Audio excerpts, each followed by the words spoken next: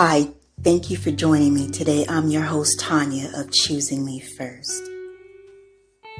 Today's discussion is titled, The Drift.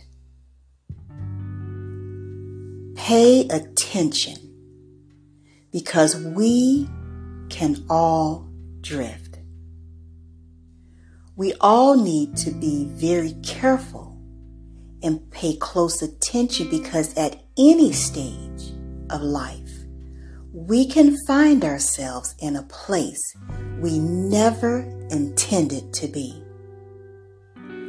When we begin to drift in any area of our lives, at first it's very subtle, hardly noticeable, or barely detectable because it's not a deliberate step, but a small, gradual slip. We make small concessions or compromises. It's not because we haven't walked with God or your higher power, or that we aren't strong. It happens. But once it does, it's important that we don't drop an anchor and stay there.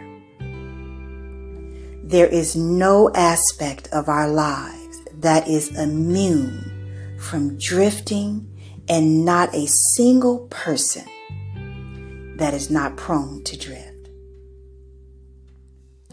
You see, I will say this, it confuses me when someone else has a struggle or is needing some compassion, that some of us begin to stick our chest out and stiffen our necks and brag about what we have never, ever done. Even if we've walked with the Lord for years, life sometimes happens much faster than what we can run our spiritual race. We can't control everything that happens around us.